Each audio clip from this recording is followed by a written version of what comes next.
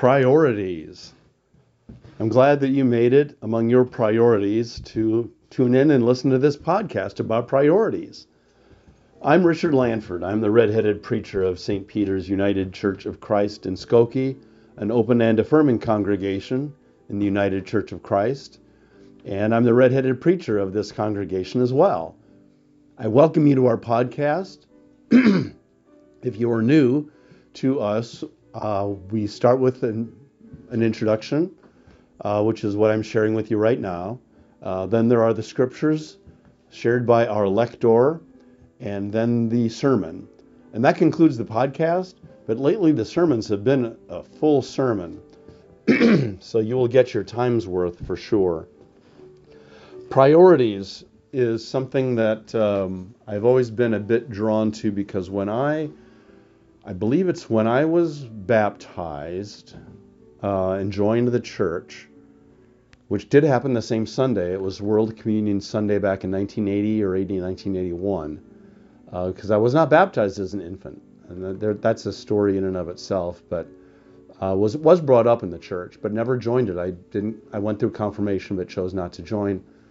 And so I was baptized and joined on the same day, and I got a little index card from my minister, Dick Kozelka, and it said, "Is not life more, ... Seek first God's kingdom and righteousness." And so receiving that verse on that special day has always stayed with me.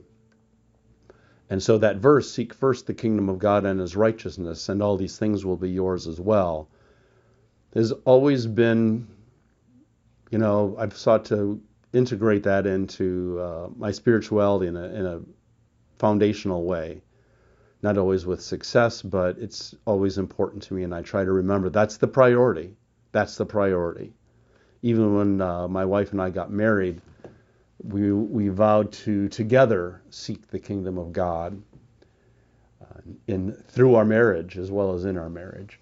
So this topic is dear to me, and I hope to you. The sermon is from Exodus and from Colossians and from Matthew. I'll explain why I picked each of those verses as it goes along. And I've got a way of devising how we can have a lot of little priorities that serve the greatest priority of seeking first God and God's realm. So I hope you enjoy that and that it makes some sense to you, because I can see how maybe I could have made this a little clearer, and I do go a little bit far as well as deep. So I hope I won't lose you. I don't think so. I have revised this sermon to make it clearer. And with that, I'm going to stop talking. This is your intro. Welcome. And the next voice you'll hear will be that of our lector this morning. Let the word of Christ dwell in you richly, our epistle for today says. Well, this is a time and place where you and I encounter the word of Christ, and we can let it in to dwell, making us rich and abundant in spirit. Let's offer up a prayer so we start making room in our minds for these words, so they'll have a place to live within us. Please join me in the spirit of prayer. Beloved God, open our hearts to your healing word, our minds to your informing word, our souls to your renewing word. May it come and live within. May we be strengthened to live out your love in our words and actions. For the glory of your name, amen.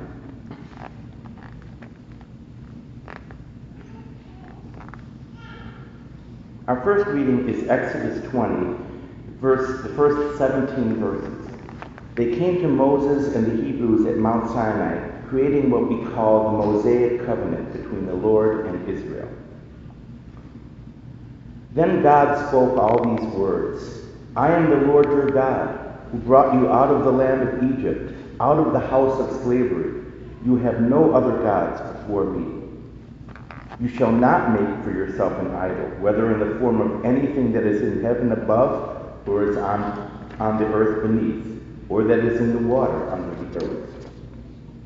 You shall not bow down to them or worship them, for I, the Lord your God, am a jealous God, punishing children for the inequity of parents, to the third and the fourth generation, those who reject me, but showing steadfast love to the 1,000th generation of those who love me and keep my commandments.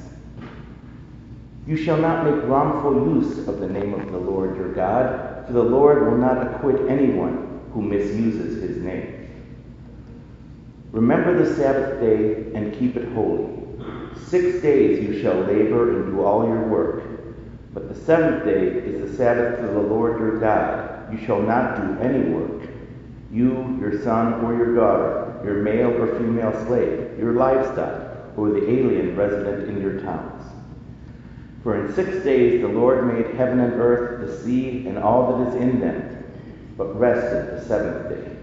Therefore the Lord blessed the Sabbath day and consecrated it.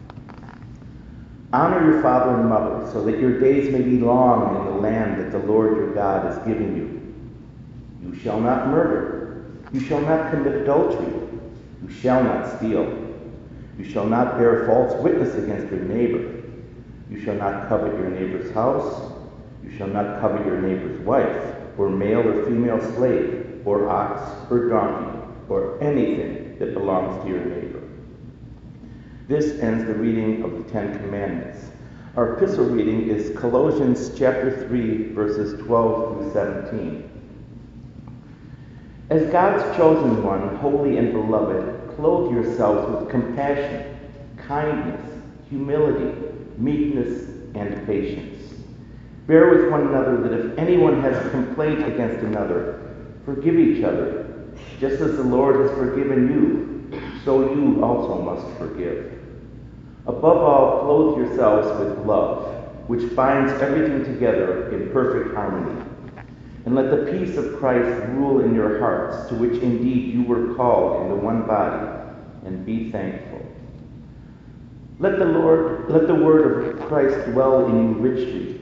Teach and admonish one another in all wisdom, and with gratitude in your hearts sing psalms, hymns, and spiritual songs to God. And whatever you do, in word or deed, do everything in the name of the Lord Jesus, giving thanks to God the Father through him. This ends the reading from the New Testament letters. Will those who are able please rise for the reading of the gospel lesson? This morning it is Matthew chapter 6, verses 25 through 33. The section follows right after Jesus taught that one cannot serve both God and wealth.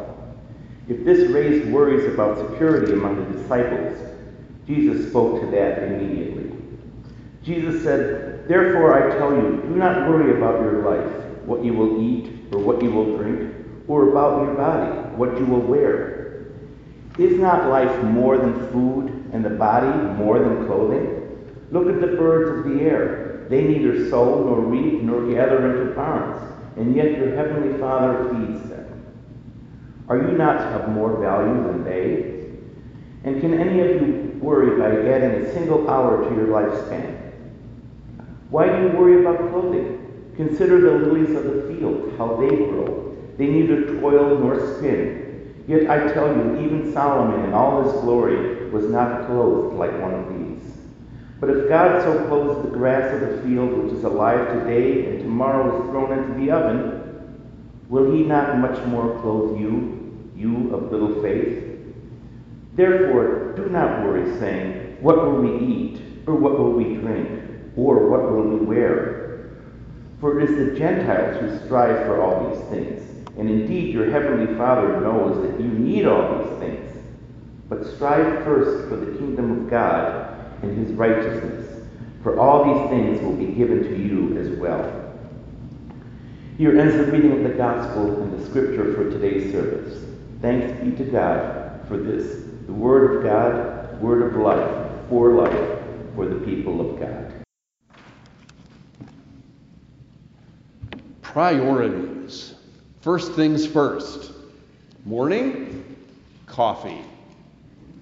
first things first. If physically able, Sunday morning, church. And for youngsters here, Sunday school first. First things first. Monday through Friday, after some of the other things that have to happen first, get to work or to school on time. You and I, despite our different lives, have a lot of priorities given to us or thrust upon us sometimes, giving what's going on at any particular time, and we share many of the same ones. Is it possible that with all these various priorities that we have, that overall they serve a single highest priority? For instance, if our first thing is baking a fresh southern peach cobbler, that's the main priority. Do we not, as smaller first things, need to ensure that we have all the ingredients? 8 fresh peaches, peeled, pitted, and sliced into thin wedges. 1/4 cup white sugar, 1/4 cup brown sugar, 1/4 teaspoon ground cinnamon, 1/8 teaspoon ground nutmeg, 1 teaspoon fresh lemon juice, 2 teaspoons cornstarch, 1 cup all-purpose flour, 1 teaspoon baking soda, powder, 1/2 teaspoon salt, 6 tablespoons unsalted butter, chilled and cut into small pieces. And some of those ingredients recur. Yet none of those are the real priority. They are, insofar as they serve the ultimate first thing that's driving the enterprise, the peach cobbler. Priorities, first things, sometimes referred to as loyalties. In our faith, you and I are commanded to have only one ultimate loyalty or priority. Andre read some of these in our scriptures. They tell us who that is and what that means. In Exodus, the commandments are led off with our top priority, and that in turn is preceded by the power and grace God showed the Hebrews in liberating them from slavery in Egypt to be a nation themselves. I am the Lord your God. Actually, in the Hebrew, it's I am Yahweh your God, who brought you out of the land of Egypt, out of the house of slavery. You shall have no other gods before me. One of my seminary professors told of when he visited the home of a friend. On a hallway wall was a plaque listing the 10 Commandments, starting with, you shall have no other gods before me. Well, Dr. Story told us he felt sad at seeing that list because it did not include the preamble, I am the Lord your God, who brought you out of the land of Egypt, out of the house of slavery. That was the love that came before the law. There was grace from God before, then God said, this is what it means to be my people. Without the Exodus, it's law and law alone. It's just orders, not a relationship in which God is deeply invested, and graciously so. No other gods, no idols, no living, as though there are things that are equal to or greater than God, the God who loves and delivers us. I could share with you the ink spilt by scholars over time on whether it should say, no other gods before me, or no other gods besides me. R. Alan Cole wrote that the literal Hebrew here, before or besides me, is to my face. No other gods to my face.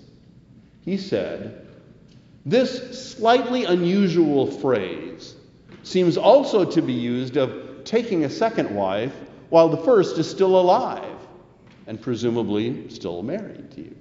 Such a use, such a breach of an exclusive personal relationship would help to explain the meaning here. It then links, too, with the description of Yahweh as a jealous God in verse 5. The first commandment is clear. The Lord God is the ultimate priority, no competitors. Funny, I tell my confirmation classes that in my view, this commandment is the one that's broken the most and the most often. How easy it is to have idols that take God's place, even though we burn no incense or sacrifice neither fruit nor beast. We do give our idols other gifts, though, which could be a lot of money, a lot of time, our passion, our love, to the point where God is not acknowledged at all. And often we are our own idols without realizing it. I'm indebted to Jim Wallace, the co-founder of Sojourners Magazine and Community, for what is the now conventional wisdom that our checkbooks or our budgets are moral documents. They reveal our priorities as to where our hard-earned money goes, largely keeping the household going. Out of necessity, our bank accounts must put money into phone and internet, medical bills, groceries, student loans, car insurance, faith communities, recreation, gas, mortgage, etc. None of these have to be our idols, although they could be. Sometimes our checkbooks show our priorities, but that mostly may have to do with keeping a household running. That's a priority, but it does not need to challenge the priority of Almighty God. They can be like the ingredients for the peach cobbler. However, as budgets, as per a government, well, those are much more likely to show that government's priorities. No other gods. God is the priority. But you and I cannot be thinking God every moment. We show the Lord has top priority in our lives then by our work on following the Ten Commandments, what Jesus pointed to as the greatest two commandments, and perhaps also Micah 6, verse 8. If God is our number one, we won't take God's name in vain or bear false witness, dishonor our parents, etc., because obeying those lets us know and lets God know that we get the first commandment. Since it is the God who loves us, is always with us, and who came to us in Jesus, such a desire to put God first is not meant to be drudgery or a burden, but a response of faith and hope and joy. This is what you and I can easily forget. Along the same lines, and one of my favorite verses, is when Jesus said, "Is not life more? Strive first for the kingdom of God and his righteousness, and all these things will be given to you as well." To seek or strive first for the realm of God, God's way of doing things, is also how you and I and the church keep God at the top of our priorities. Rather than worry overmuch about this or that necessity God knows we need, and we're not to worry or be distracted, but lean into the reign of God first. Put God first. The same God who freed the slaves and who is Emmanuel, God with us, who so loved the world that the only Son was given. Again, how do we do this? Without thinking we have to think God all the time. How do we find and use and even become the ingredients, so to speak, to make our peach cobbler a service to God and God's kingdom on earth as it is in heaven? Well, one way is our stewardship. One of the elders at St. Nikolai, Sue Larson, once told me that when her father got paid, he tithed. She said 10% off the top of the paycheck for the church, then came the mortgage and the rest. That was a long time ago, but that's all I'll say about that, but I still remember her saying that to me. Another way is to make a pledge of proportionate giving, per St. Paul in 1 Corinthians, and keep it up. If possible, that's loyalty. Another way that we can do this is to let go of the things or situations which tempt you and me to set God aside or to give God the leftovers. Now that's a sermon in itself. But denying ourselves, which isn't the same as denying ourselves something, but denying ourselves is a theme in the Gospels. Jesus talked about it 3 times before his passion. Letting God's ways come in opens us up to receive the Spirit more completely, starting the conversion. The conversion of our natural-born, ego-driven operating system, which comes with the human race, into a Christ-centered operating system. As Paul wrote to the Galatians, it is no longer I who live, but it is Christ who lives in me. Now, this conversion of our operating system helps you and me to take positive distractions without worry. We don't have to worry about these things that we might worry, oh, they're lesser. I'm putting my energy in the wrong places. Frederick Dale Bruner, in his commentary on the first 12 chapters of Matthew, offers a helpful way for us to make a day-to-day understanding without thinking that we must become mystics or monks. About putting first the kingdom of God and his righteousness, he wrote, "Nothing bothers serious disciples quite as much as the many distractions which keep them from devoting themselves to the first matters that really count. Discipleship learns, sooner or later, however, that it can pursue God's kingdom and righteousness right in the middle of these daily distractions or tasks. Brushing the children's hair, grading students' papers, going to committee meetings, entertaining unexpected visitors, and doing the thousands of other earthly things that seem to distract us from more important things and from the one thing needful, all can be forms of kingdom seeking when viewed in faith." He continued, "For the grading of students' papers thoughtfully, while it takes the teacher away from writing and reading, helps students considerably. The parents' brushing of the children's hair, though it takes one from far more elevated tasks, may be the only chance a parent and child have to touch each other that day. We strive first for the kingdom in lots of various ways, yes? Put another way, seeking the kingdom in an everyday life kind of way looks like this, too. Colossians. As God's chosen ones, holy and beloved. That's you all, holy and beloved. Clothe yourselves with compassion, kindness, humility, meekness, and patience. Bear with one another. And if anyone has a complaint against another, forgive each other. Just as the Lord has forgiven you, so you also must forgive. Above all, clothe yourselves with love, which binds everything together in perfect harmony.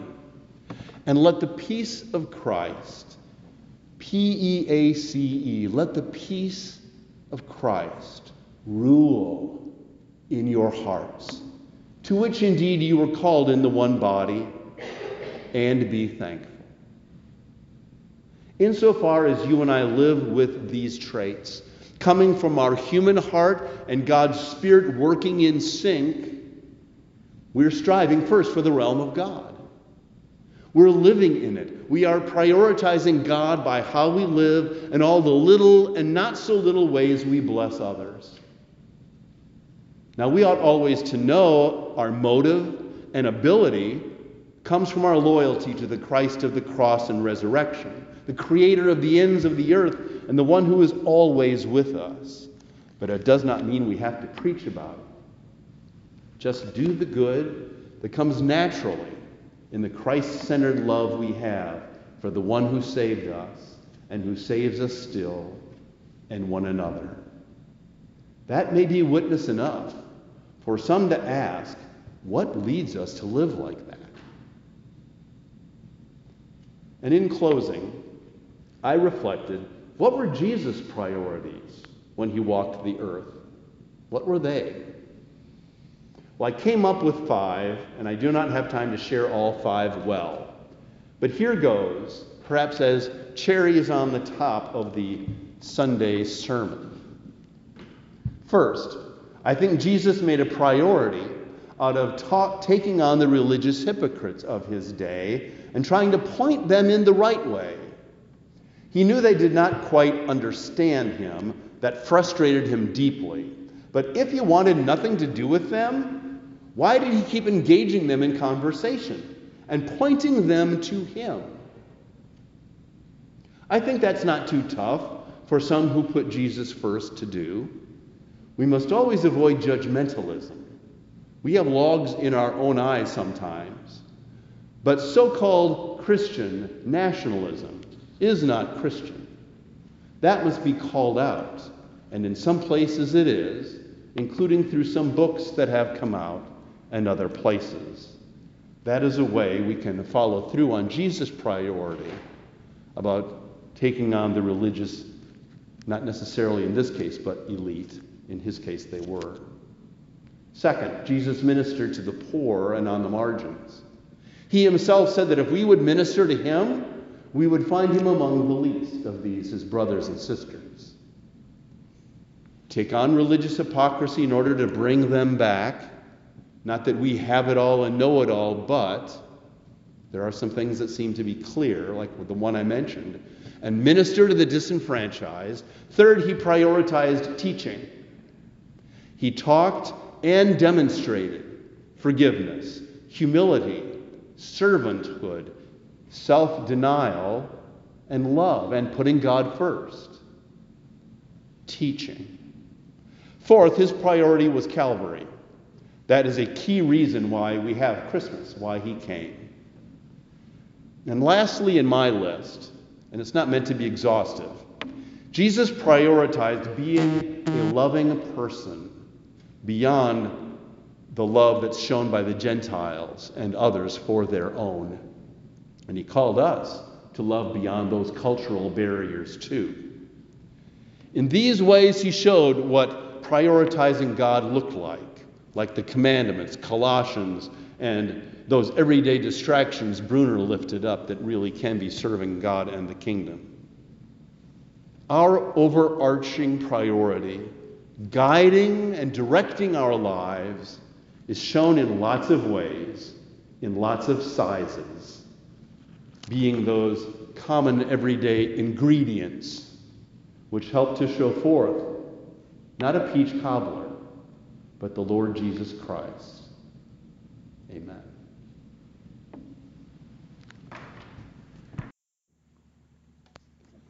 Well, you can see that dealing with priorities can take us in a bunch of different places, can't it?